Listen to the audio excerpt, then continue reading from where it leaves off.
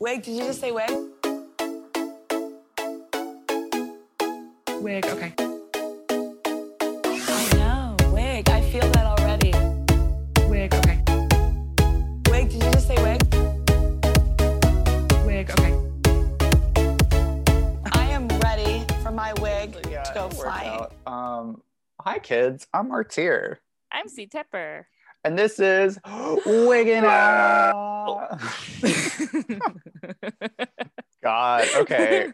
I wanted to go Alaska on that one. We're a little loopy today, I guess. I don't know why. My chai tea really kicked in today. I've been up since 7. I'm tired, but like I'm in a good mood because we're talking to one of my favorite people in the world. And what episode is this? It's our Valentine's Day episode. Oh, it is our Valentine's Day episode. That's a gag. Which is great because they're looking real like a snack right now. They look real good. They sure are. Caitlin, who are we talking to? Okay. Who are we talking to? So all the way from California, but y'all know them from Brooklyn. It's Black D. Woo! Hey, mortals. Yes. Yes. Oh my God. Hi, babe. Yeah. I haven't seen your face in a minute. It's probably like October. I literally saw you a year ago for my birthday, but it wasn't like a birthday party. It was just an event happening at my birthday. Honestly, I feel like I can't remember what yesterday was because I feel like what is time nowadays with like going on? Right? For real though. The thing that I feel like I miss the most about people, like personal interactions, is just like seeing people's faces. Mm-hmm. And like I know we have like Zoom and whatever, but like seeing you two over just like I don't know, it's just bringing back all the feels of Brooklyn and drag. Because like honestly, before you guys hit me up with this, I have not been thinking about drag for the most part. I've just been like, you know, just doing me right now, like all the girls say. I think we all are though. Yeah. I don't think anyone's really like thinking about their drag careers unless you applied to Drag Race. That's about it. Like everyone else is kind of like. I did. Thank you. Okay. I hope that you are suitable as Candy is this season. Because Candy is like, I'm like living for her like stereo moment from the first episode. Oh my God, so good, good. I love the Brooklyn rep this season so far. So just Candy. Well, I'm counting Candy and Olivia. I know Olivia is not technically. She just lives in Brooklyn. She was never Brooklyn Queen though. But I love her. So I met Olivia Lux once when she came to Mocha Light and Fisty Nina's show at Macri Park called Sorry, I've Been Drinking. And I think it was she had just moved to Brooklyn from like Jersey or Golden Yeah, Beach. she's from Jersey. Yeah. And she was really sweet. She was like just trying to like work the bars and trying to get a feel of the scene. But I don't think the dive bars in Brooklyn was like what she was looking for because her hair, which was beautiful by the way, that updo though was like half the ceiling in Macri. I think you have to be a very specific type of queen to like consistently do Brooklyn in a good way, not in a bad way. Yeah, no, I agree. Shall we get our questions? Yeah, I'm ready. Caitlin? So I guess this kind of combo question, because Martyr's like, I had 2 different topics. Martyr's like, it's going to be answered in the first question. What's going on with you in the pandemic right now? So what's going on with me in the pandemic right now is that I'm kind of doing a like restart in a sense. I'm kind of like taking advantage of the chaos to find my so-called like inner peace, kind of like controlling my controllables. Like originally when the pandemic had first happened, it was almost a year ago. It was like March. Yeah. When it came over in like New York City, we started to shut down. And at that time I was working my like day job while still being like semi full-time, like doing drag in Brooklyn. Cause at that time I had Bark After Dark, I had like Wallbreaker, I had, you know, just like performing and just trying to do my best. But then I'll never forget this. When the pandemic happened, like I was furloughed and then all the bars were closed. I was like, okay, I'm gonna do live shows. And online. Oh yes. And it was right after the Oops Girls had like did their like infamous live show and everyone was like doing like, okay, let's all do live shows. And I was planning my like Willow tribute show where I had Willow Smith? Willow Smith. I remember that. Oh, yep. I love her. I love her too. She's kind of like, I feel like if I was born a natural born quote unquote woman that I was Willow Smith. I feel like she's like yeah. my sister. I feel like she's like my missing part. Yeah. A lot of her music just like really just vibes with me, and I feel like that would have been like cool kind of like concert to give the fans and the peeps kind of like an anthem for her show and her music, and also I just wanted to kind of like show off a little bit, flex, because I performed most of her songs already, so I had like the outfits and stuff. And I'll never forget it this night because it was when Instagram couldn't handle the load of all the live shows. Yeah. And I think it was the first time Instagram Live like crashed during all the live shows, and I was in my friend's studio. It was my friend Jason who does a lot of photography for my house of D. And the studio and everything was set up, and Live just would not work. Live would not work, and the only thing I remember from that night was I was just like, you know what, fuck it, you know what, it's not happening, it's done, I can't do it. And I took off my wig, I took my makeup off, got my suitcase, went all the way home. I went to my roommate and I was like, can I just like get your Lime-A-Rita Budweiser? I'll give you $3 in the morning. I promise. I'm just like going through the motions, because at that time I was basing my drag and my career off of just like, staying relevant or being that bitch, or just like build our repertoire of the rat race that is the scene. Yep. There was something that just clicked in that moment where I just didn't want to just do it anymore, because in that moment I was just doing it for the relevancy, because drag was just starting to transition into that like digital platform. Yep. And I don't know, something just what I call now my inner bitch, but there was something in me that was just like, we're just not doing this. And I was just going through like what's called the dark night of the soul. That's when I was just like, felt like I just couldn't do anything, because like drag for me saved my life. I know a lot of people say that, and I'm people too, but for me, drag literally saved my life. And doing drag in Brooklyn specifically, because it was able to like let me figure out my gender identity in a non-biased environment. Because Brooklyn drag, or the Brooklyn community at that time, this was like 2017, allowed people to like just like be free and be whatever. And like I wasn't doing drag for that anymore. I wasn't doing drag to have fun or be free for my gender expression. It was like a job at that point. Yeah. And like any job, when you get to a certain point, when you kind of either plateau or it just isn't fulfilling your soul, you just leave. And not that I left drag, but I took a pause to kind of just figure out like, okay, at that point, I felt like the world was ending, and it was like March or April. Yep. I just bit the bullet, and I went back to therapy for my mental health, and I started talking to my therapist, and I got a psychiatrist. And not that like I was like unbalanced per se, but it definitely added a lot of clarity, and I got a lot of awesome tools to figure out, oh, you know what, I feel like I'm on my unemployment, and I'm kind of in a safe bubble to kind of be privileged. And the certain privilege that I have, which is, okay, I'm getting money from the government. I don't have to work. Let me work on me. And let me honestly like work on me, because I felt like Mother Earth, the world, whatever Gaia, whatever you want to call it, was telling us, bitch, I'm hot. I'm hot. Calm down. You kids are grounded. Stay inside for a couple months. And let's talk about it. What happened those couple months? In India, you can see the Himalayas for the first time in centuries. A lot of smog was clearing up in China. Like the whole world at once was kind of slowing down, and people were, and I know a lot of people talk about the quarantine 15, but if you think about beauty and weight in that sense of like back in the day, and I mean back in the day in like medieval times, people who were bigger were actually saw as wealthy and joyous and cool. And I feel like a lot of people were getting back to a healthier side, and whether that was gaining weight or doing vocational stuff. But to answer your question in that long tangent, I love it. A restart, bringing it back. I was just doing a restart, and that day when the Willow show didn't happen, I'm grateful for that moment, because it kind of shook me up, because I wasn't doing drag for me anymore. I was doing it for the audience or for whoever, because I was a pretty guardian in Brooklyn. I had to do everything for everyone, and then I wasn't myself, and it kind of got to that point, Yeah. Well, I know you went back to California, where you are originally from. What led to that decision? Yeah, so that actually ties back to my therapy too. My therapist, who honestly, like, she is so cool, because she talks a lot about, she's very open to a lot of ideas and concepts. And so I was experiencing a lot of just trauma and turmoil from the past summer, not just from the police brutality stuff, and not just from the pandemic, but a lot of spiritual stuff too. In a sense, I connected with my dad. My dad's Nigerian, and so he told me the meaning of my legal name, which is, my legal name is Ololade Oguntayo, which is Nigerian for the bringer of wealth, whose home welcomes the god of iron.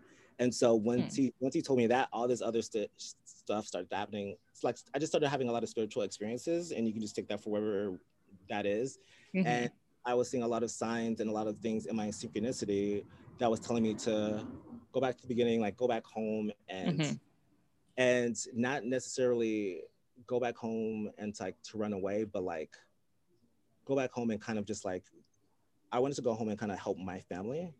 Okay. A lot in New York City, and I learned a lot of drag with myself in terms of just like either mental health stuff or a lot of stuff in my activism, and I wanted to bring that back home because something that one of my teachers told me in like high school I'll never forget was that, because I grew up, I'm originally from like South Central, so like South side of LA or like South Bay, and one of my high school teachers always said how people, you know, leave the ghetto, quote unquote, they'll make it and they kind of never go back.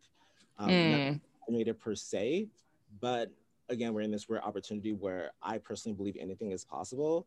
And so I want to take all my experiences that I've learned from Brooklyn and kind of bring it back home to kind of help my family. Because something I'm telling myself is that how can I go out and help the world if I can't even help my home? Yeah. You know, that's something that I want to do. So I'm kind of spending time to do that. But also, I was dealing with a lot of I don't want to say drama per se, but I moved back to LA in December.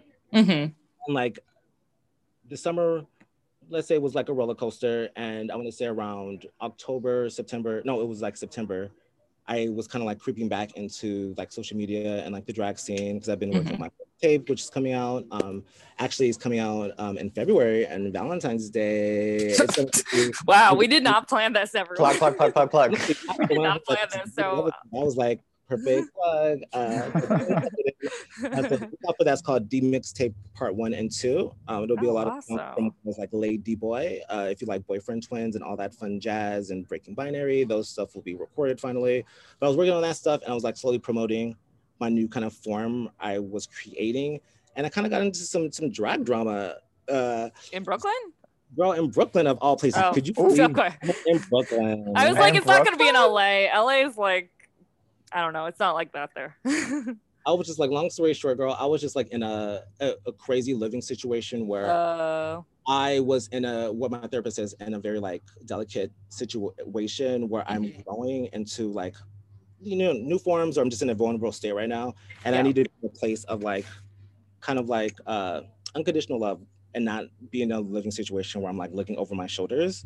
I'll get into that later, but that was kind of like, I would say the last straw where I realized I don't have to be in New York to do drag anymore. Nope. Because drag is there's no drag happening here. I mean, there is, but not really. No, there really isn't that much of a quote unquote community, and we can get into that if you guys really want to. Yeah. In my eyes, in terms of what I considered a community when I started compared to what it is now. And so I just realized there was quote unquote like nothing here keeping me here. When I first moved here, I didn't know who or what I was, and I wanted to make a name or just make something for myself. But now I know who and what I am, and I can be anywhere. So I choose to be in a place of unconditional love and sunshine. And so I chose. I'm so jealous. I know, I'm like freezing in my bedroom right now. I know, I'm literally freezing. Like I put my jacket on while we were talking.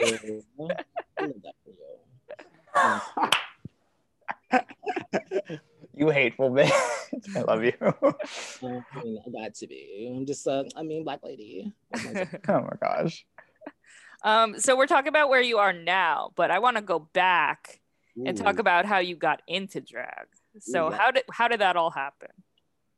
All right, so if we're gonna do that, it has to be, we have to go back in time, which I guess now would be my drag anniversary is technically coming up. It's actually January 27th. That's when I had my first official like booking. Oh, which cute. was my first show, or my first time like doing quote unquote, I guess, drag.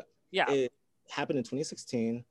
I call that, for me, the year that should never be named, because I know a lot of people that was like a blackout year, even compared to 2020. If you think about it, 2016 was just like just insane. Besides, like I'm being elected, but for me, that's where I lost like my like dream job. I lost my dream job. I like lost my like my best friend. I was dating. I considered like the love of my 20s. Like, we had like a really tumultuous breakup, and then to put the icing on the cake, Trump had just got elected.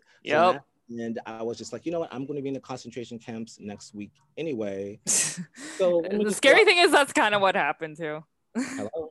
Yeah. So it was like, I just like started just like wearing makeup and started just experiencing my gender expression that I've been kind of like creeping into, because I just started listening to Cakes to Killa and Leaf, and I saw these bodies being like feminine, which in Black culture, in the Black community, a masculine or male figure should not be feminine. It's just like, I know that's in like every community, but in the Black community. Oh, I know. It's very specific. And so to see that, I was like, oh my God, that's just like me. And seeing them be feminine, just like be themselves, I started to do that too. And my weed dealer at the time, who was producing shows in Brooklyn, he had a show at Macri Park called Wallbreaker. His name, sorry, not Wallbreaker. Oh my God, sorry, not Wallbreaker. we could edit it. So sorry. It was a show called Otterbox from Jorge. Macri Park at the time, and this was 2017. Was when I got the booking for January, and he heard how I had this breakup, and he said, "Hey, I know you started to write poetry, and started to do like these open mic nights, because at that point I was just like spewing out my heart." Just like in like lyrically as poems, and I started to just like talk out the poetry as kind of like the slam poetry, but then I added music to it, and I was like, I guess I'm rapping, cool. And then so he's like, Otterbox is coming up, it's your birthday in January, do you want to perform? I was like, oh my God, sure, yeah. And then I had all my friends at the time. I did this whole mass Facebook invite of like 100 people, and only 5 people showed up. So little did I know that would be foreshadowing for just a lot of beginners. Forever. You know, just for New York nightlife. But for me, having my birthday in January, my birthday is on New Year's Day. It's always. Oh, you're a Capricorn? I'm a Capricorn, and I rock on Capricorn Earth sign. Very stressful for birthdays if you're born around the holidays, because most people aren't really like in town or can afford. Because it's right after Christmas, all these other things. So it's very anxious. So I did a song, and Mary Cherry was there, and Honolulu was there. Honolulu actually opened, and it was really cool. So that was my very first show. And then ever since then, I just started going to Macri Park and started to realize there was this whole community that I didn't realize was underneath me. And that was January 2017, and and I guess like the rest is like history, history. My first like official booking after that was this show called Good Karma, and that was actually where I met Harajuku, and this was at Bazaar Bushwick. Yes, R.I.P. But not really. Right. So you've had many drag names throughout the years. Tell us about the journey of all the drag names. Yeah, so my very, very, very first drag name was actually Le Dubois, and it was spelled like W-E-B Dubois. Kind of like that connotation, and if you said it really fast, it sounded like Lady Boy. But for some reason, a lot of people who read that did not get that, and so I was very. It was never Le Dubois. It was very Le Dubois. Lady Dubois or Lady Boys, and so then I was like, okay, let me just like condense it, right? So then I was like, hey, Lay, L-A-E, then D period, boy.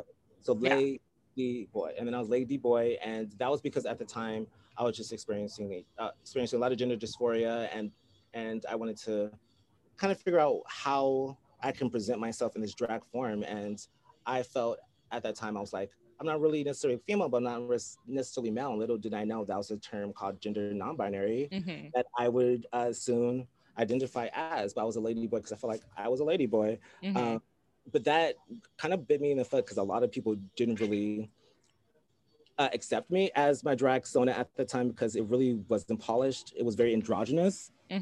And that's where everyone wanted to be like fishy and all that stuff. And I know that's still a thing now, which I don't understand, because I feel like if someone could perform, let them perform, give them a chance. You never know. Absolutely. Oh man.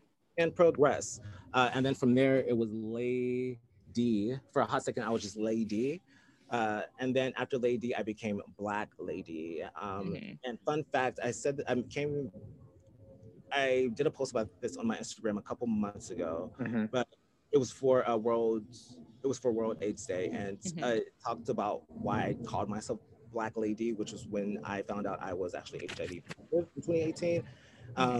And so I called that my like incubation period, because like I was still dealing with myself and I felt like I was tainted. So I felt like my blood was literally black. Demon. So I was like, I'm becoming this thing.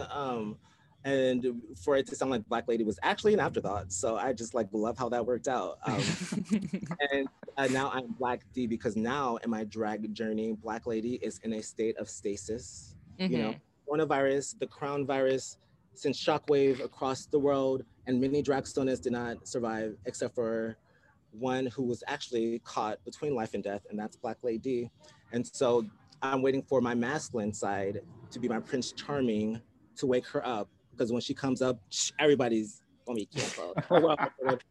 But so Black D is gonna be kind of what Lady Boy would have been if I never became Lady, or Black Lady, if I never really became more of a feminized version of my drag.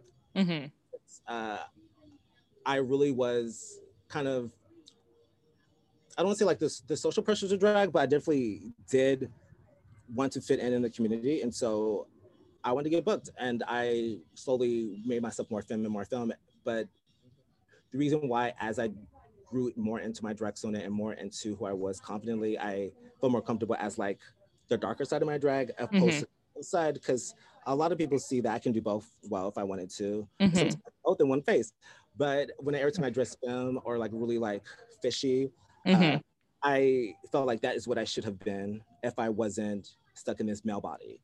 And so there's that kind of disconnect of gender identity still that was like leaking in. Granted, I was like Black Lady. And so, and that was some of the stuff I was doing with my therapist, which is called shadow work, is when you kind of like meditate and go in and you see kind of why the things you do that you do, and you kind of add awareness to your stuff. And I was like, well, okay, why do I feel like when I, you know, dress my face really femme, or if I wear clothes that are like really femme, that I feel like, oh, this feels wrong. Not that I feel like dressing up as him is wrong, but why do I feel like, I felt very frustrated that like, why isn't this me? This should have been me. This isn't fair.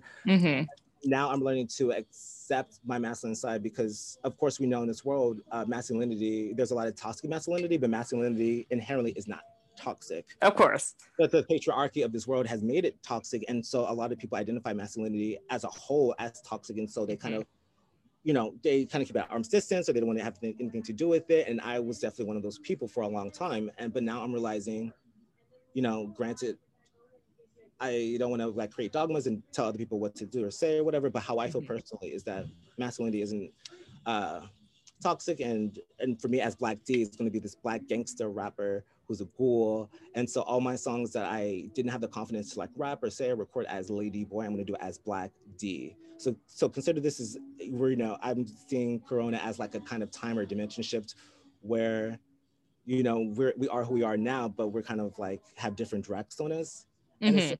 So it's like who I am now is connecting to the part of me that was kind of missing, the masculine side I was always looking for, whether that was in hookups or whether that was in mentors, you know, that masculine kind of archetype. So now I'm just finding that for myself. You actually answered my next couple of questions in that one. Answer. We love when that happens, though. So that makes me very happy. I'm like, you don't cut me off, I will run a mile. No, we want that. You're on a podcast. That's like the whole point of this. I think we're good for a break because you answered like everything that I was. Yeah. And I think we're good on time. So yeah, we're totally good on time. So we can let's do just like a break. We'll intro. Take a little. Yeah. Well, that's what I was doing, Caitlin. Sorry. We'll be right back, kids. Yay. Bye.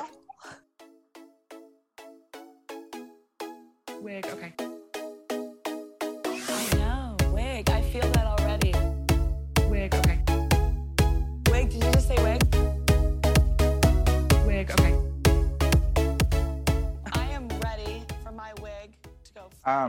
Lay, do you remember where we met? Because I don't.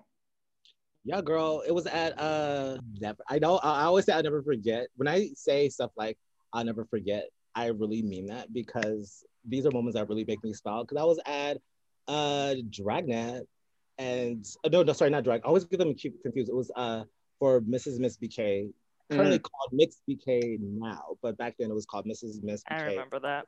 18. And I saw you, and I'm a very aesthetic person. I'm a very visually inclined person, as I assume most drag performers are. But you stood out. You'd be surprised. You had, which is now your trademark all white look. But, the only person at that time I feel like was only doing like a white face was like Untitled Queen in Brooklyn. And so not that I was like, oh, that's Untitled Queen, because like everyone, she just has a specific look. But know what Untitled Queen looks like. So I saw you and then I was like, oh, this bitch is going to be, she's going to be one to look out for. And then so me I just like to talk to the girls and just like to see and just size of the competition. And I went up and I was like talking to you, and then no tea, no shade, girl. But you're like, no competition here. Well, and I was like, because you're like, it's like people can't see it, but your energy was like at like 1 or 2, but your look was at 8 or 9. So I was like, that sounds about right. I was like, oh, yeah. Reader. Yeah. Girl, I'm shy. I can't help it. It's funny that you have a podcast because you don't like to talk. No, that's the thing. I like to talk, but I like to listen more. Unlike some people. That's true. Okay, well, we're back, kids. Hi. We're just reading each other. But okay, we read each other, but after hanging out with Adriana and Isaac on My Wig, that's our podcast right now. Oh man, I'm so nice to Martyr in comparison to Isaac and Adriana. Like, I am like a freaking angel compared to how Isaac treats Adriana, but it's so funny. I'm obsessed with them. They're gonna be on here at some point. Yeah. Oh yeah, we'll definitely have a crossover event. Yeah, of this season. I'm kind of obsessed, but oh man, I'm so much nicer. That was wild. There's just such a trend with like a lot of podcasts right now too. Like the kind of, if they have like a different dynamic, they like tease each other. Yeah. Just like a little. It's all love. Yeah. It's because our birthdays are right next to each other, so we have to. They're literally you're an Aquarius too? Yeah, we're both Aquarius. I'm literally the day after March. That's why you're weird, but in the best way. Absolutely, always. Oh my god, yeah. The curse of the Aquarii. Yeah, I guess so. The Age of Aquarius. We're literally in it right now. Did it start? It started in December. No. That's just the Age of Aquarius. That's different than like the actual zodiac sign. It's complicated. I don't know any. Okay. It's a good thing. It's good. That's all you need to know. I think it's possible. Yeah, it's hear about it. Yeah. Yeah. So I know Lay. I don't know if I don't remember that night. I barely remember anything nowadays. I blame the poppers. But I do remember you doing Boyfriend Twins. I think it was the first time. Was the first time at Macri Park? The very first time I did Boyfriend Twins was not at Macri Park. It was at an open set. And it was at an open set. It was the first time I actually performed it, and the mic did not work. The mic didn't work, and I'm laughing because this whole kind of events is really funny because the mic didn't work. And so it was a very communal moment because everyone started to clap their hands to help with like the rhythm for the music. And I was rapping, which was cute. And then the DJ at the time was DJ Pat. And he felt really bad. So it was like, hey, I'll book you for fake nudes. I said, bitch, bet. So I was not complaining, but that Rosemont. Yeah. Oh my God, I love that. But sorry, I'm trying to think of the transition. Okay? My brain not work right now. Wait, you said you had a question for us. No wrinkles. What's your question? Oh yeah, Lay, you said you mentioned a question. Oh, yeah. Okay. I was gonna ask you guys, since it's like B-Day, what would you rather be a 30-year-old virgin or be someone who's someone who is 30 years old who has never had a Valentine? Well, considering I'm almost that one. I mean, as someone who is 30, Though by the time this airs, I will be 31. I guess I'd rather not have a Valentine. Like, you can have relationships other times of the year. She has a boyfriend, y'all, so that's out of the question. Your answer then. I'm trying to think. I've only had a Valentine, I think, 3 years in a row, and that was it, because I was in a long-term relationship. And then every other year, I usually have like hookups on Valentine's Day, but like nothing concrete. Not like an actual Valentine. What's your answer? Mine, the reason, so give you a little, before I give you my answer, I came up with that question because currently I'm 29, so I will be 30 next year, because that's how math works, right? Yep. So for V-Day, so next year I will be the former of that question. Like, I would be someone who is like 30 years old who has never had a Valentine. Okay. And I think about that because I'm like, would I rather not have a Valentine and just like know of like being free or whatever, or would I rather be a virgin but I can still be with someone who loves me unconditionally, but or at least know what that's like to be with someone on Valentine's Day? By that point. I think Valentine's Day is overrated. Right? Someone who like was always like, when you're a cis woman, like it's very forced upon you more than like any other gender. So like, I feel like it's just a social construct. But a lot of it that way too. Like the fact that I like straight people. I just wanted to say I am happy you are on our episode for Valentine's Day, because you were talking about self-love and self-care, and I think that's an important time to do that right now. It worked out. I agree. We totally planned it. We totally planned all of this to happen today. And your album's coming out. Your album. This was like so planned, so far ahead. I will say, tie into that a word I said before the break, which is called synchronicity. And so synchronicity is a psychological term that talks about finding the meaningness and random moments, right? Or like, say for instance, all day you might see the number 3, and then you get home and then you get like 3 text messages. You're like, what does this mean, or whatever? Or like you might dream about something and then it happens in real life, or vice versa. It's like just finding significant moments and whatever. And I feel like we just had that like synchronatic moment, and like V-Day, and you guys planning this, and my music coming out, and TV. I feel like that happens actually with a lot of our podcast episodes. Like, it just ends up being very timely. And we certainly did not necessarily plan it that way. We didn't plan that at all. Professionals.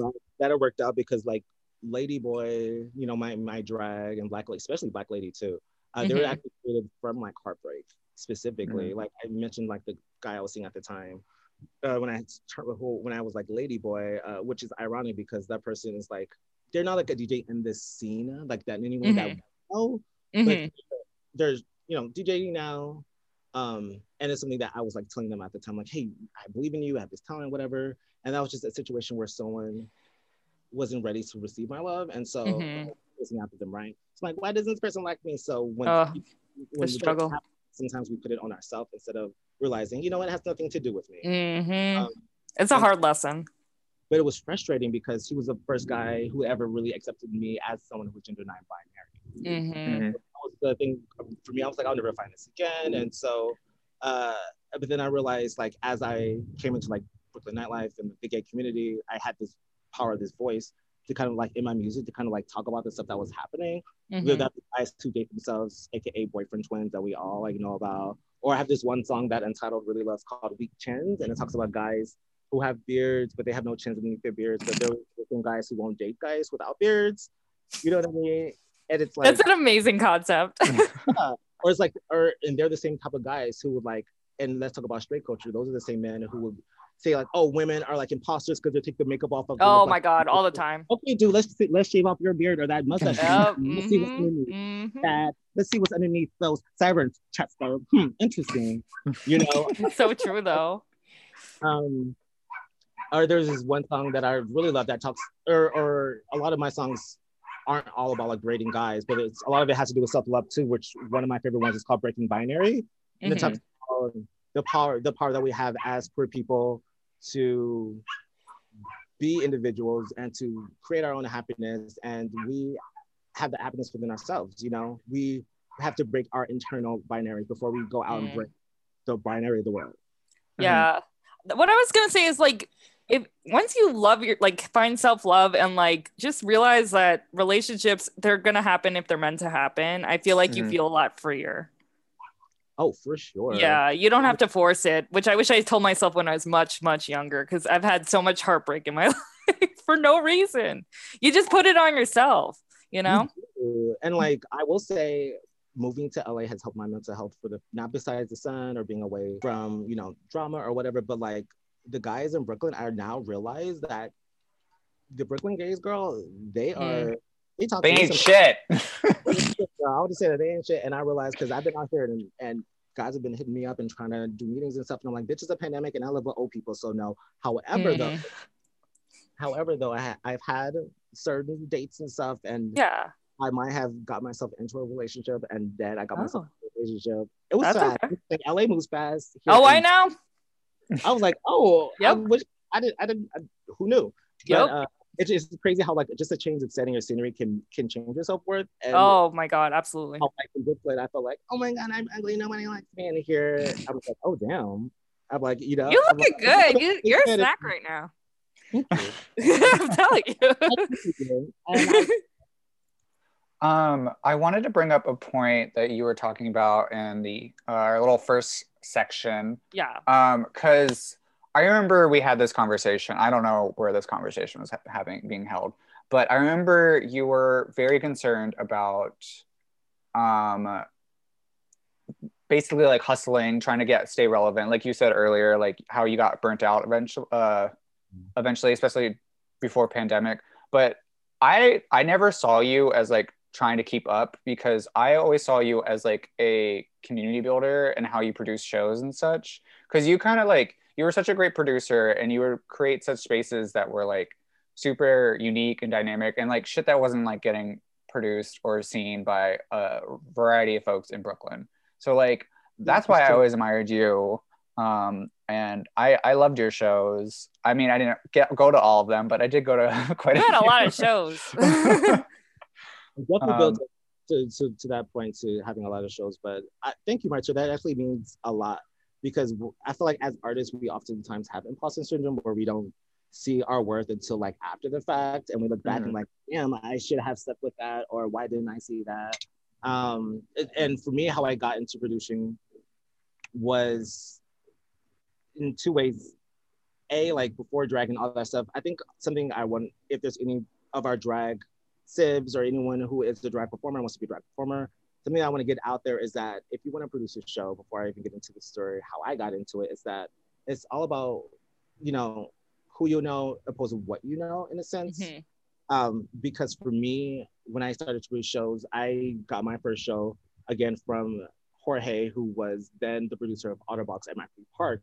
But now, a year into me doing drag, a year later, I got my first show, Anime, which was at the Deep End, which was the bar that he co-managed. And prior to that, I forgot that like I had an experience of like marketing and doing events. And that's something I want to get into. Like, whoever starts drag, or if you do drag, you have a life and an identity outside of your drag persona, because you'll get so lost into what RuPaul calls the monster, because it consumes you. It really does. So don't forget your skills and your assets, because you can use that in your drag career as well. And for me, I forgot, duh, bitch, I literally produced events for a retail brand, like duh. So then once I realized, oh wait, let me go to bars and present to them, okay, this is the theme of my show, this is what I projected numbers would be based off of da-da-da-da. And do you need to do that every time? Absolutely not. However, if you start conversations and not be afraid of hearing no, then at least the person will remember you. Opposed to doing what I hear that happens a lot in the scene.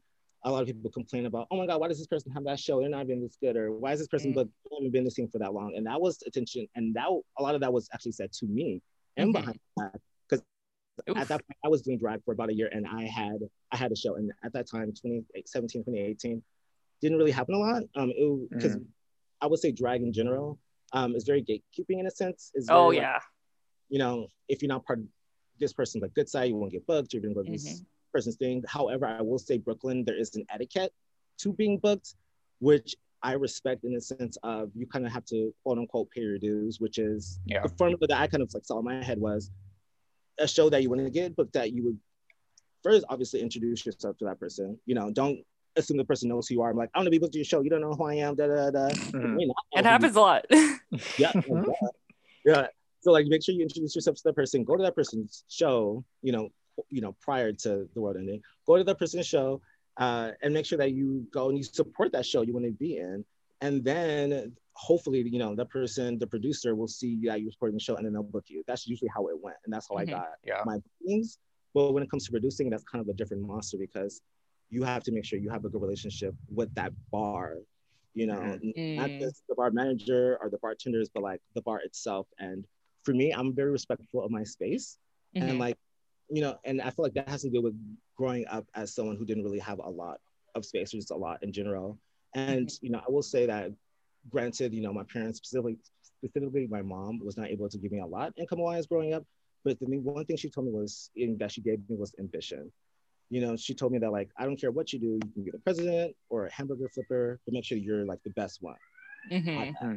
And she didn't realize she was going to a Capricorn, so that was adding fuel to the fire. But when I had my first show in producing, it was very, how can I put it? It was very challenging because it was definitely going up a stream or going like against the current because there were a lot of people blocking me for doing these shows because I was, you have to remember, I was someone who was a Black performer. So there weren't even a lot of Black performers in Brooklyn at that time, let alone being booked, let alone producing shows. That's number one. Number two, I was someone who was like androgynous looking, so I wasn't the clear aesthetic of like a drag king or a drag queen. And I say that in one of my songs too, where I says that, why do you care if I've had a tug? I'm just feeling my dish and I don't give a fuck, you know, and like, who cares, you know? Oh, and I say like, I may not have had a tug, but like, I'm a butch queen, you know, like, it doesn't matter how I present. I'm not a look queen or a drag queen. Like, that was like the conversation at the time. So like, it was very out of pocket for me to get a show. But that, I feel like that was like the quiet storm that happened, was like, I got one show and then I made sure that show was like kind of established, which was anime. And then my second show was Reparations, which was, to my knowledge, the only Black, you know, all Black party, which really was not all Black party at the time. It was just like an all POC party, and that was Brown Sugar, Mary Cherry's Brown Sugar at Macri Park. And so me, I always had the mentality of see need, fill a need.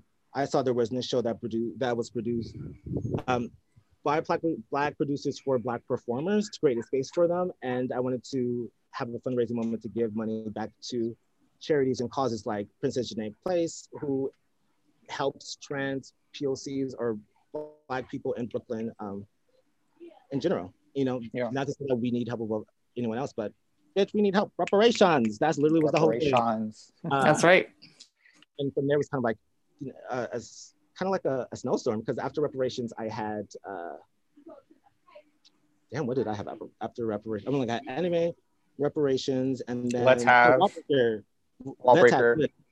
Wallbreaker, I co-produced with Annalisa, which I love Annalisa Campos. She is an amazing producer.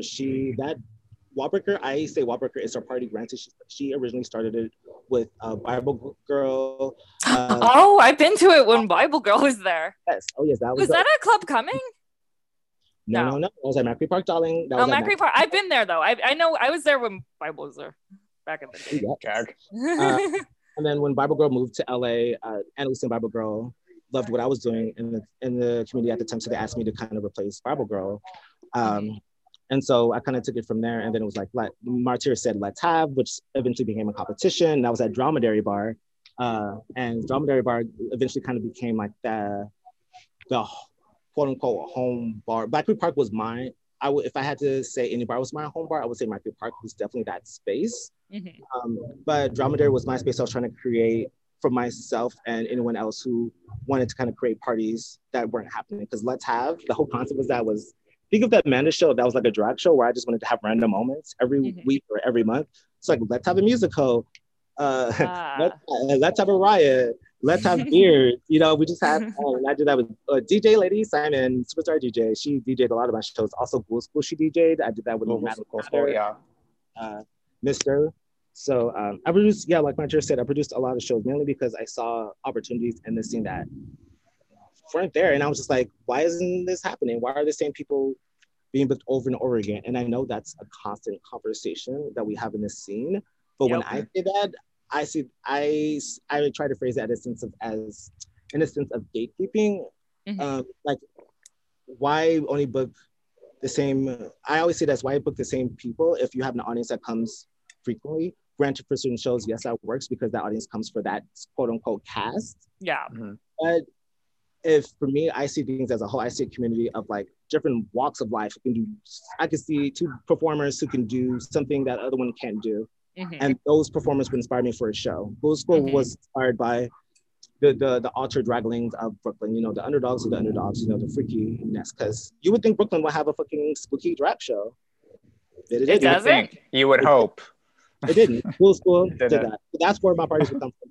I would look at a performance like I think you're so cool because I'm people know that I'm like I call myself the hype day, you know, of Brooklyn, because when I see drag performers, like they make me I don't know, I see them as like superheroes, supervillains. So I see them with abilities and things like that. So I see if they martyr, for instance, and they're like this priesthood and all these things. I'm like, okay, let's do a fucking gothic cathedral like Notre Dame party based on, you know, and we'll all like wear white and we'll all be like 7 deadly sins and we'll have 7 sins versus the purities or the virtues, virtues versus sins, you know what I mean? And that was just started off of like in that moment. Never thought of that before. I had an idea for a show like that, and it was going to be called Church, and it was going to be held on Sunday, and you were going to wear your Sunday's best, and it was going to be themed.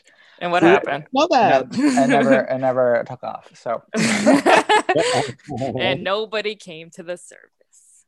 But I bet everybody was on their knees and sipping that wine, weren't they, girl? Body of Christ. Confess. So you started a drag house. What can you tell us about that? Yeah. So my drag house is called The House of D, and the thing about the trademark D, specifically in my name, that is a secret only with the house members for the D in my name and the individual Ds in all of our names. But the D in the House of D has the D in it means dimensions. So like the House of Dimensions. So like, because if you're in the House of D, you're able to kind of go and change your form no matter the situation or the setting. And so we saw parties as different dimensions or different, parallels to our own. And so when let's say there's a party called, let's say, like Lemon Chiffons party, we will go and we'll maybe like have a little Australian like Kylie Minogue moment. We'll go and we'll like maybe like dress for that. Or there's like I said, for like Ghoul School, then we'll dress all like ghouly. Or then there's or like for Oops, and then we'll just like have the energy of like we'll just be those bitches for that night, or we'll go to like Mondays on Monday, and then we'll just like or like we'll just go different parties and like exude that with our essence, or we would use that kind of like to challenge ourselves to like push our aesthetics, because we aren't we have many forms, and that was the inspiration behind House of D. And the first house member, it's my first stillborn, Iodine D Quartz. Oh, Iodine. yeah. Hi, babe. Who I want on the show, by the way. Yes. Let him know. I got and then her sister, Silo Siren. They are a recent addition. Silo Siren officially became a house member. So a funny story about how Silo Siren became part of the house. Same thing with Iodine too. Iodine I actually found on Instagram during my incubation period. Just on Instagram, just trying to get inspiration for like my new forms and all that stuff. And I just wanted to look at, and I was at a point where I was just wanted to see other Black performers, because again, there are really a lot of Black performers now. I feel like that's growing, but still aren't, and there still needs to be. I agree. So Instagram, and I found her, and actually, fun fact, she needed this gig. I was conversing with both of them too, because I really liked her aesthetic, and I got this mindset of like, okay, I have this new form, and I want to create a house. And so hit up Iodine, and at this time she was living in Philadelphia, and she wasn't in Brooklyn, and so she was a fan of mine apparently, and I told her like, hey, you want to be booked for my show, Ghoul School? And she's like, yeah, girl. I was like, okay, it's this night. And I didn't know that she lived in Philadelphia until when she came that night. I was like, oh, where are you coming from? She's like, oh, Philly. I was like, bitch, what? She's like, yeah, girl, I'm talking with some friends. And for me, I feel like that shows at least to me as a producer, like you want to be booked. Mm-hmm. For a show, if someone tells you like, hey, come out, support my show. If you want, you support that person, especially if you come from another state, bitch, you want it. So, and I booked her. And so she kind of became my like stage kitten for a lot of my shows before she officially became my daughter. Cause at the time I was only doing drag for maybe going on 2 years. And I didn't really feel confident in it. But like a lot of young mothers, I took the responsibility and I made it work. And she's honestly, Iodine is one of my best friends in the scene. Like she's my, she literally a gem, like a rock. Like she was definitely, there was a point in a scene where outwardly I was, now I can say I was successful and I did a lot of things, but inwardly I was like, imposter syndrome, I'm not this bitch, and she was always, she helped me combat that, and I was that confidant for her as well in terms of helping her find her, setting in the scene. And then Silo Siren was her friend when she was coming up. And I was introduced to Silo Siren at Iodine's party called Period, which was at Father's Knows Best. And I really liked their energy. And for me, I feel like if I do have a superpower, that's a superpower to see the potential in people and things. And so I saw her and I was like, oh my God, I love their aesthetic.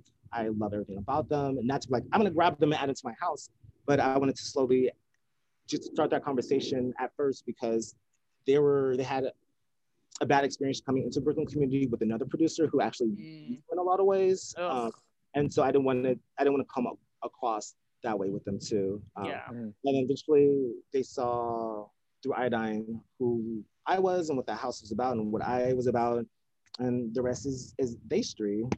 And those are the two official house members, those two. And then they have their offsprings and their gems that they're creating and forging with their own things. But when Iodine gets on the podcast, you can ask her about that. But I will. Let them know. Your grandmother, girl. Your grandmother. I mean, look at this morning. It's just on times. The something I tell my kids is that when it comes to that house, like I don't own the house. The house is all of us. We all have keys to it because we can all do things what we want with it. But I can have a different iteration of it, or they can do their own things with it or without it. But that doesn't define our connection that we have because now who we are, we're family. Whether if any of us have to drag or decide to do other careers, like we're in each other's lives. I can confidently say like forever because those two are like my hearts. Aww. Yeah. I think this is a good place to take a break, and then I'm gonna do the anime question when we come back. Sure. Okay, we'll be right back, kids. Bye. Wig, did you just say wig? Wig, okay. I know, wig. I feel that already. Wig, okay. Wig, did you just say wig? Wig, okay. I am ready for my wig to go fly. All right, we back? We ready? Yes, but we're back, kids. But an important question because we kind of glossed over it, but I want to bring it up. Okay. Lay. Yes. What's your favorite anime? Ooh, good question. Are we talking about currently or all time? Because currently and all time, those are two different answers. I say, what's the one that inspired you the most? Because I know you bring a lot of those elements into performance. You even did like a kabuki look for Bushwig from 1 year. I remember that. That was great. Agra. Yeah, I would say obviously Sailor Moon because my hair, Pretty Garden in Brooklyn, all of that jazz. Which one's your favorite Sailor Scout? My favorite Sailor Scout. It's a tie between Sailor Saturn and Sailor Uranus. I mean, it makes sense. Yeah. They're like the lesbian ones. Like, when you can go and be that sexy, and then Saturn, I mean, as a Capricorn, just like emo destruction. Just like, I don't want to do what I gotta do, but I'll wreck you if I have to, I guess. Yeah, for real though. Queen, you gotta have the emo queen with, like, you can't have gender dysphoria without being emo. Like, I feel like it just comes hand in hand, you know? Yeah. I want to meet the bitch that tries. For me, I feel like anime definitely helps with a lot of my drag performances and integrating in the scene because it involves a lot of that escapism.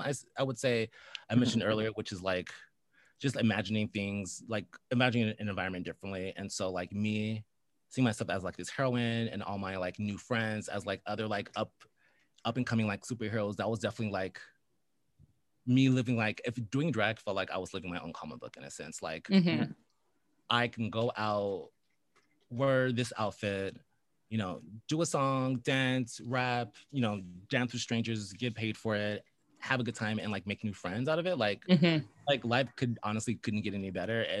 And I would say like with anime too, that's why I want to do my party anime, because I feel like anime has a lot to do with queerness in a sense, because a lot of anime characters or shonen anime, which is the genre a lot of us are like known to, like, so like Dragon Ball Z, those kind of like underdog characters that are off with nothing or like less than, and then you see them like work from zero, and then at the end they have like everything.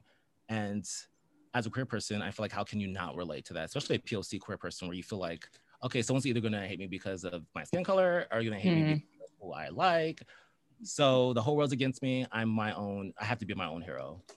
And having that kind of like unique archetype of like being queer and Black too. Growing up, I didn't have a lot of heroes I could look up to, because a lot of the, again, like masculine figures, I didn't really like identify with. And so I looked for like non-fictional characters who can do these unworldly things, but it was in a realistic setting, in a sense of like, you didn't see them have all these plot holes like a lot of animes have, where they just get these power-ups out of nowhere. You saw how they worked and they trained and they had something to fight for, which a lot of the times was the power of friendship. And I found out recently that the reason why anime has a lot of things of like, you know, friendship is power, is because they wanted to subliminally condition Japanese children to kind of have that camaraderie with each other. That's so nice. I was like, yay for brainwashing. I was like, okay, it worked. It worked for me. I'll tell you that much. Yeah, me too. Because now I'm just like, you know, it's like, how can you not enjoy life when you see things through a rose-colored lens? You know, and I feel like when you have that anime mindset, you have that part of your brain where everything is magical, everything's exciting. And so add that with drag too, then it's like, oh damn, bitch, like I did transport to a whole nother world. Like I would work my day job, work that, you know, 9 hours, go home, get dressed, either go out to one of my gigs or go out and support a friend, which me like being very dapper during the day and then being very gender non-binary at night. Just looking back at it now, it was such a flip, because those are so different like countercultures. And I think that anime is very underground, and that's definitely how it started in the States. And I feel like that ties into drag too, because drag obviously started in the underground, which they're both something that was very coveted behind the scenes, because the mainstream would be like, oh, that's weird, or that's not acceptable. So I feel like those two themes tie in together too, like anime and drag. So, well, yeah, that kind of like, because I kind of into cosplay as well, not like super into it, but like I've been to like different like events and stuff, and it's funny to me like how few drag cosplay crossovers there are, because they're so similar. I feel like the communities are really similar, like the costumes are similar, like the performances are similar. Like it's funny that there's very few drag queens who cross over to both and do cosplay. Now that I've taken my break and did, you know, a lot of like inner work and like looked about a lot of this, like how I got to where I'm at now, I see how drag honestly is cosplay. I say how we use drags to cosplay an identity that's in ourselves. Whether that's like maybe a different gender identity, or maybe that's a part of you that you always wanted to express, that still is an identity. And I feel like you're cosplaying as that. And not cosplaying as in pretend, but you are wearing, you're kind of putting together these ingredients to create something that's inside yourself, you know? And for me, I kind of took Sasha Velour's mindset of doing drag. It's like, why do drag and have this power of alchemy, right? And alchemy in the sense of like, have these tools to literally create anything. We have makeup and fabric, and we've seen performers literally become other beings and creatures. And then for me, I'm like, if I have this power, right? If I can have this tool to change my form into anything, why for me, not for anyone else, but why for me, why would I aim low in terms of what my imagination is, and just to switch my gender? Whereas I can not only switch my gender, but make that gender have superpowers. Yeah. So, you know, you don't even have to be human. Right. You can be whatever the fuck you want. Yes. And I think that there's a lot of drag personas, and I say drag persona as like a drag persona because I think a lot of our drag characters are personas. I'm just gonna say that is. I mean, yes, that's not controversial. That's true. Yeah. What are you talking about? I don't have 3 other personalities. Martyr alone literally has 3. Your drag persona has like 10. Your drag persona has drag personas, bitch. But your drag is Inception incarnate. Gag. Who called it? I think Hazel said it first. Maybe you jumped into it, but the Martyr cinematic universe, because y'all can't see their faces right now, but Lay just we are like not into it. No, Lay had a little bug eye moment, so Caitlin hates it. I'm like, this is stupid, but okay. But I don't like the Marvel Cinematic Universe anyway. Whatever. I mean, talking about cinematic universes, I will say something I would love to get out is that something I talked about heavily in my competition. Let's have a competition, a little mixed bitch. Was I wanted to really like tell those performers that like you have to kind of have a story arc with your drag persona, because not to say that it has to, you have to change your name or evolve it into something else that you don't identify with, but it has to grow. There has to be a start and there has to be a journey to it. It just can't be so static, because at least not when you start out, because then you'll plateau. And if you plateau when you first start out, then like, where do you go from there? And so I think that a lot of us, and even thinking of our drag steps, or like my drag generation in Brooklyn, and I consider my drag generation as anyone who started performing in Brooklyn at the end of 2016, early 2017. So I would say, like Harajuku, Magenta, like West Dakota, Mr. She was performing in Brooklyn way before me. Yeah. So like people who was like doing like end of 2016, early 2017, like people around that time, I would say those are definitely people in Brooklyn who I feel like pushed the envelope in what Brooklyn drag could be. Because prior to that, a lot of people don't know, like according to my research, Brooklyn drag started out when I believe like Thorgy and a little before Thorgy, but yeah, she kind of brought it more mainstream. Yeah, it was was it Crystal something? That's what I've constantly told that she, like, brought the modern day Brooklyn drag scene.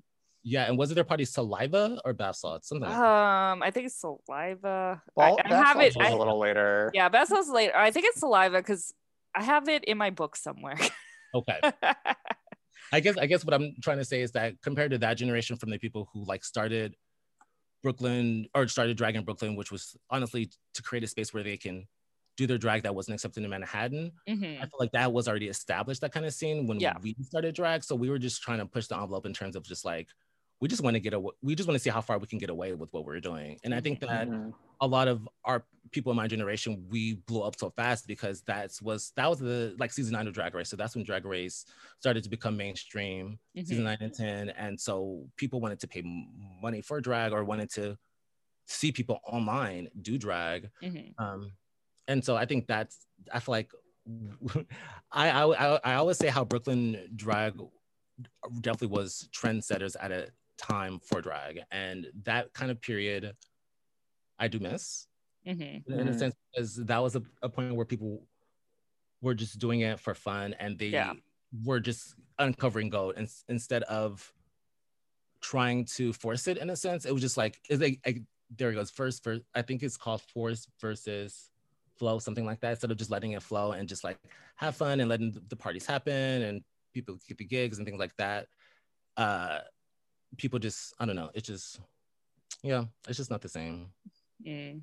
Let's talk about West Dakota. She was involved with the Black Lives Matter movement. What has been your experience with the rise of Black Lives Matter, and do you have any advice for people who want to be allies like West Dakota? Yeah, absolutely. I would say for myself, just a quick little anecdote, how I kind of got into activism was actually in 2017, the summer 2016. I kind of like fell into it literally where I walked into a march that was happening when I got off of work. I was playing Pokemon Go because that's the summer Pokemon Go Yes. thing. I miss it. I catch a Zubat, and then I know, right? Swear, I was like, why can I catch a Zubat? I was like, why is everybody? Oh shit. Okay, well, we're in this now. And just, I didn't care about causes outside myself. Of course not. I mean, of course I did. But for me, as a Black person who was still figuring out my place in the Black community, and that's a whole thing. But I wasn't at a point where I could put myself in harm's way for other people. I just wasn't in that headspace yet. But hearing the crowd and how everyone was so passionate and how everyone was so outraged that their energy kind of like flew into me, and then I became outraged, and then things just started to click, and I realized, what the fuck, like I should be upset. And then I ended up on a highway, and then I got detained. Yep. And then ever since then, I was like, you know what? Fuck the police. It was really funny too because it was raining, and I again left my day job, was like, retail, so I had like a button-up shirt, jeans, and loafers on, where everybody else is in all black and like jeans and sneakers and stuff. Yeah. Raining, and there were people who were asking our names as we're getting detained, and the people, as they're trying to answer our names, they're like, what's your name to me? And I was like, Ololade. They're like, what? I'm like, Ololade. They're like, how do you spell it? And mind you, my hand is like behind my back as they're like putting like these like oh my God eyes on me, and it's raining, and I'm just like, never mind. Oh my God. Never mind. And oh my God. No, they're asking my name so then they can tell different powers that be, to help or assist us, whether that be the National Lawyers Guild, which is a nonprofit guild to help people who are detained at protests. So definitely look into the National Lawyers Guild if you are detained at a protest, or if you see anyone being detained, because you are legally allowed to ask the person's name as they're being detained or arrested. So just know that. And then after that, I wasn't really doing a lot of activism stuff until I was really doing drag, until I started doing drag towards, I guess Trump got elected, because then he was doing a lot of immigration stuff. And so I was going out to a lot of actions at that time. And I helped start this group called like Voices For. And if you know about them, I do. I didn't know you were involved with them. I was one of the founding members when we first started. And they do really great work. They do really great work. And that organization, it was a unique experience. I will say, for anyone who wants to get into activism, just research a specific group or cause before you get into it, because nowadays with activism, a lot of it can be sensationalized for cloud or for whatever, or for personal reasons that aren't the cause. And I feel like if you're doing activism that isn't, and if your reason isn't for the cause, you shouldn't be doing it. But I do suggest for people to do what's in their power, because something that I did notice this past summer, which if you think about it, Black Lives Matter action, in groups started in 2016. That's when the group officially formed. I didn't know that. Because that's what it was based off of Trayvon Martin. Okay, that makes sense. In that case. And then 4 years later, before another election, I'm just saying things to think about. Before another election, Black Lives Matter, all this stuff starts to happen and blow up on media again, and people, police brutality. And so it made me started to really think and question the powers at be. And I started to research stuff about the history of this country in terms of the police. And for those who do not know, the police started out as volunteer slave captors to capture slaves. I did not know that, but when I told certain folks afterwards, they was like, yeah, I knew that. And I'm like, okay, but then why are we upset that police are racist? Or, New York City, when it was New Amsterdam, it was one of the last, not only was it the first place where the Atlantic slave trade landed, but it was one of the last places to abolish slavery. But yet we're upset New York City is racist as a state when it was founded literally on racism, And so like, it's just things that, it's like, if you don't know the history of things, and you get upset and you waste your energy in certain stuff, then you're gonna kind of like wreck yourself. And I saw that a lot happening in the summer where a lot of people, it was kind of like the perfect storm in a sense of there was a pandemic, so people were just stir crazy, already locked down in their house. But then a lot of people were not working, so a lot of people were either working from home or unemployment. And so you had a lot of people with a lot of time on their hands and some resources to go out and do a lot of activism stuff, but they were treating it as a marathon, as a race and not a marathon. And I saw a lot of friends, go out every day and like really just wreck themselves. And then by the time we really needed bodies or to keep the energy up, then it kind of just faded away. So I just suggest for people to research what groups you want to be a part of, and know the causes that you want to use your voice and body for, and just know that there are certain parameters you can use yourself. You don't always have to put your body, out there. That's not for everybody. I always suggest do what you're able to do, because I saw a lot of policing of what people should do when it came to police brutality. And that really frustrated me, because it's like, we're all mourning, especially that time too, because that was 3 months into New York City being locked down, or a lot of the lockdown in the country and around the world. So at that point, emotions were just raw. And so we were just mourning. And so, but a lot of people are just placing blame on everyone else. And that never helps. That just adds more chaos and animosity. So I always suggest for people to be mindful of what you want to be a part of and how much of yourself you want to be a part of it. Because that is something I learned as the former pretty guardian of Brooklyn, fighting for causes and putting yourself out for other people, and getting to a point where you get so exhausted that you can't even do anything, or you mentally exhaust yourself where you don't even know who you are, so you just be mindful. Yeah. I also think it's important to do things for the right reasons and not for like bragging reasons or being fake woke, which was my big thing.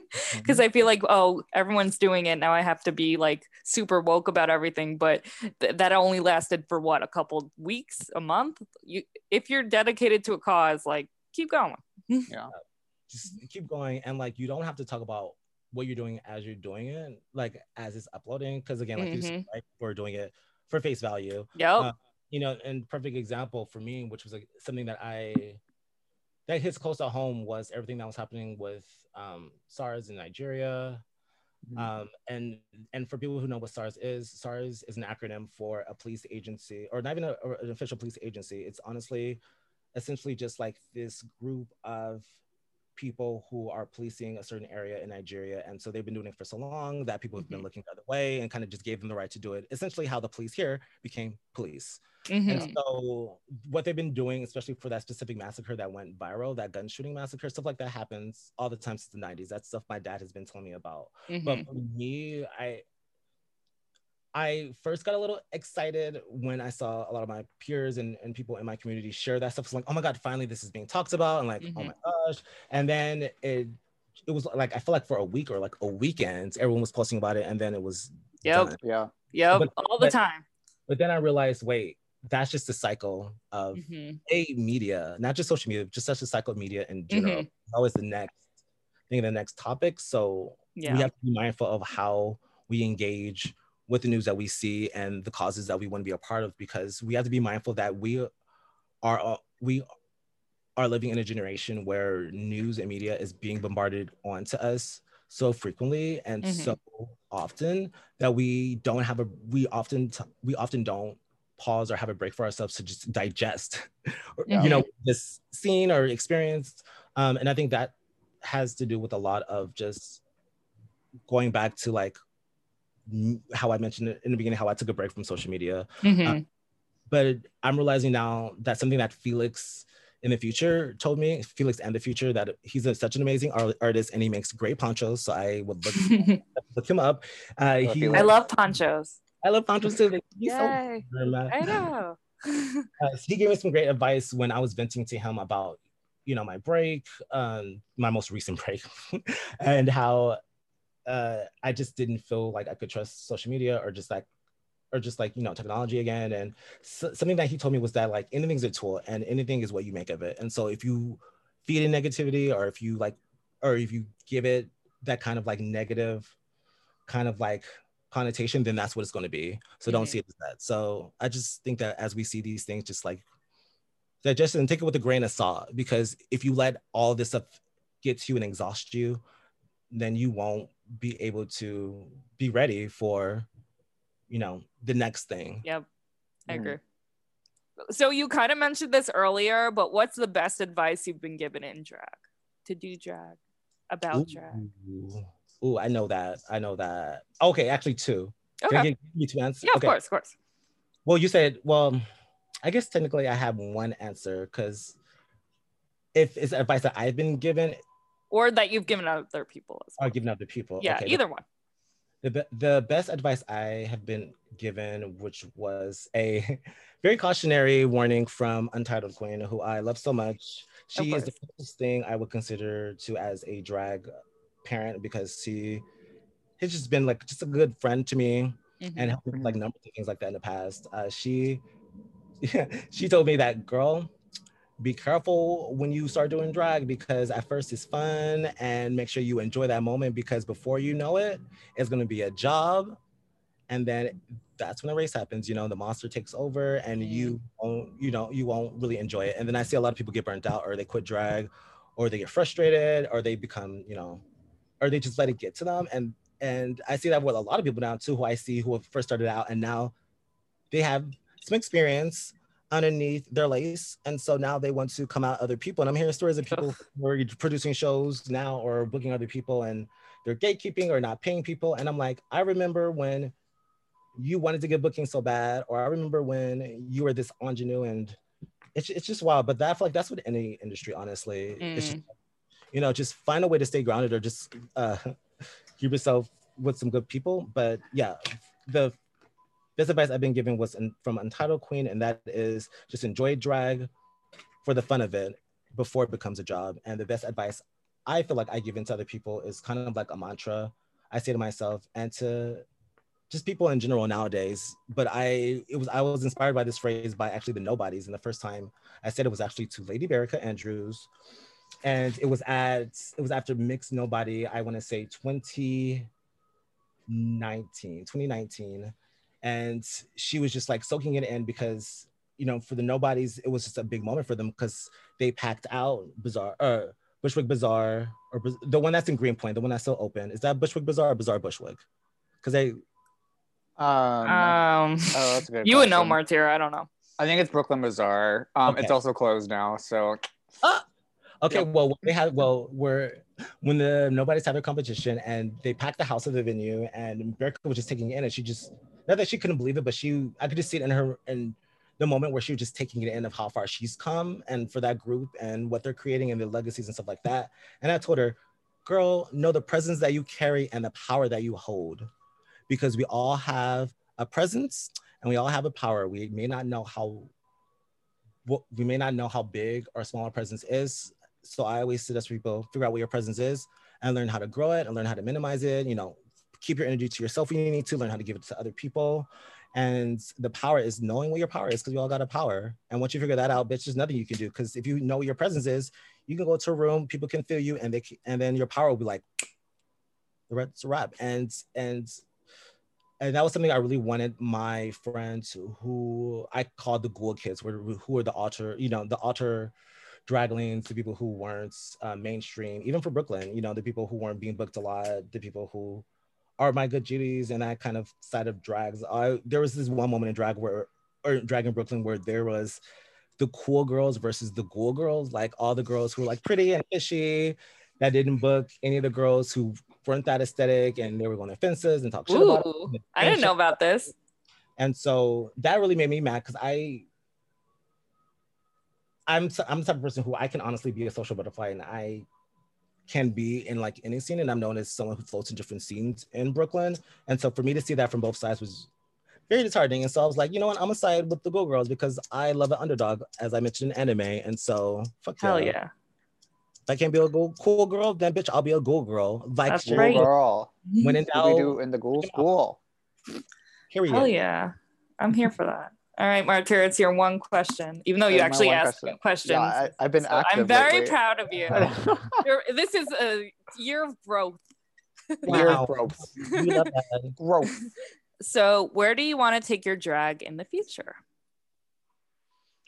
Where I want to take my drag in the future, currently what I want to do with my drag, actually, I will answer that question the way I answered it when I applied for my submission for Drag Queen of the Year, when that was going to happen, but then it didn't, because of this. Said, no, thank you.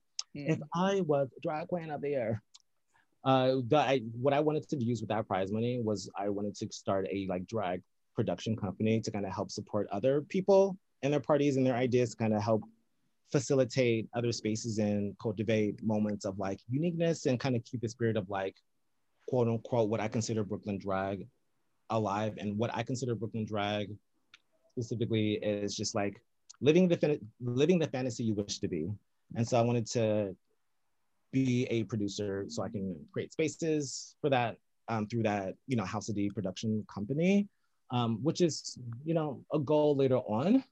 But now since, there's a lot more things at stake nowadays, I'm kind of reprioritizing where I'm using that kind of sense. And so what I want to use now for my drag career is use this time of me growing out my facial hair and working on my body in a physical sense to embrace, like I said, my masculine side and be a drag rapper. And so right now I'm focusing on just writing music, recording music videos, and trying to kind of find moments where I can inspire people through drag here in LA. I'm just trying to wait till it gets more calm out here. Like something I was considering was like maybe doing like pop-up street shows in like the Santa Monica Pier. I used to do that. And like, could you imagine like, me doing like Wait a Minute and like Santa Monica and just like going spy, or like, oh my gosh. Or I want to use drag in a sense of activism. There's a group that I started in Brooklyn called the Black Lotus Guild, which is a nonprofit. Well, not specifically a nonprofit yet, that's the goal, but we're just a group of people who just want to help in communities, whether that's education or whether that's fundraising money for them, like everyone is doing nowadays. But what I want to do with this group specifically is that when it comes to actual physical actions where people have to show up with their bodies, is actually use drag and performance art, and in a sense to add emotions and feelings to actions and causes. So that's something that I'm working on slowly but surely, but I'm kind of taking my time. Well, do you think it'll come back to Brooklyn? So I did a post, which is still up. No, it's not up anymore. I did a post when I left saying how like I'm never coming back. That, and I try to say that I speak in definitives. Like when I speak, like it's mindfully, and so like that's slate in stone, and I will redact that statement and say Black lady may never come back. However, if I'm in another form, who knows? Who knows? Because I don't want to put myself in a position where I am putting myself out for others when I'm not able to do that for myself. And so I'm just being very mindful where I'm doing that. And so I'm just doing what I can behind the scenes, or behind the seams, if you will. And all I can say right now is just wait for V-Day for D Mixtape Volume 1 and D Mixtape Volume 2, which will be songs from the Ladyboy era and Black Lady era. So Volume 1 is Ladyboy, Volume 2 is Black Lady. And then right now I'm just working on all my new stuff that will feature Black D, the aggressive, Gatling, gun, spitting, ghoul. I love it. Well, thank you so much, babe, for being on a little shit show. Yay! This is definitely one of our best episodes. I'm gonna tell you that right now. Happy Valentine's Day to everyone. Oh yeah. Where can the ghouls and the gays and the theys find you on the internet? Oh yes, you can find me on currently the Instagrams at Black, which is BLVCK _D_. Or you can just go to Martyr's following people who they follow, and just look up Black D. I forget what the iteration of my Instagram handle is at this moment because I forget if it's the underscore before or after. I can check. I think it's Black dot D, time. Isn't it?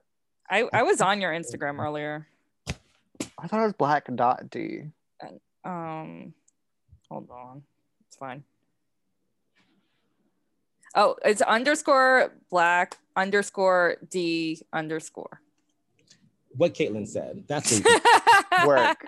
It'll be in the description. Yeah, it's all in the description. Don't worry. But it was a pleasure to have you. It's been too long since I've seen you, even though it's been like, I think like maybe 2 months.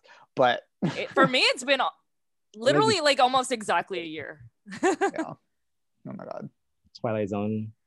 Well, let's not let it be another year before we see each other, Caitlin. I want to see you in LA. Like literally my quarantine goals after the world stops ending is to go back to LA, like just to visit. So I want to see you there for sure. Hang out with me and Shanita. Granted, we haven't hung out yet, but that's because LA crazy. That's because LA is like where New York was earlier. Is LA still on fire or is it just No, LA, everyone's just in the hospital. Okay.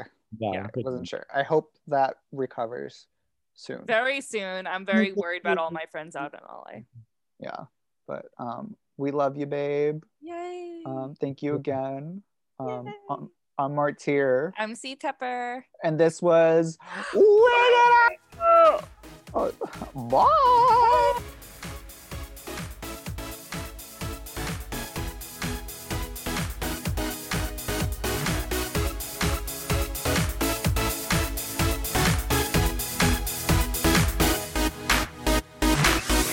I'm C Tepper. You can follow me on Instagram at CTEPPER and read my book, The State of Drag, where I interviewed 175 drag queens from around the world. All proceeds go to charity on Amazon.com. Ooh, I love that. You can follow me on Instagram, Twitter, and Facebook at Drag the Martyr. And if you have any thoughts, comments, dick pics, send them to dragthemartyr@gmail.com. Listen, rate, and review us on Apple Podcasts, Spotify, SoundCloud, Google Play, and Pandora. And catch up with past episodes on work.com. That's WERRRK.com. Artwork for Wigging Out was provided by Glitter Baby Online. That's Glitter Baby Online. Thank you.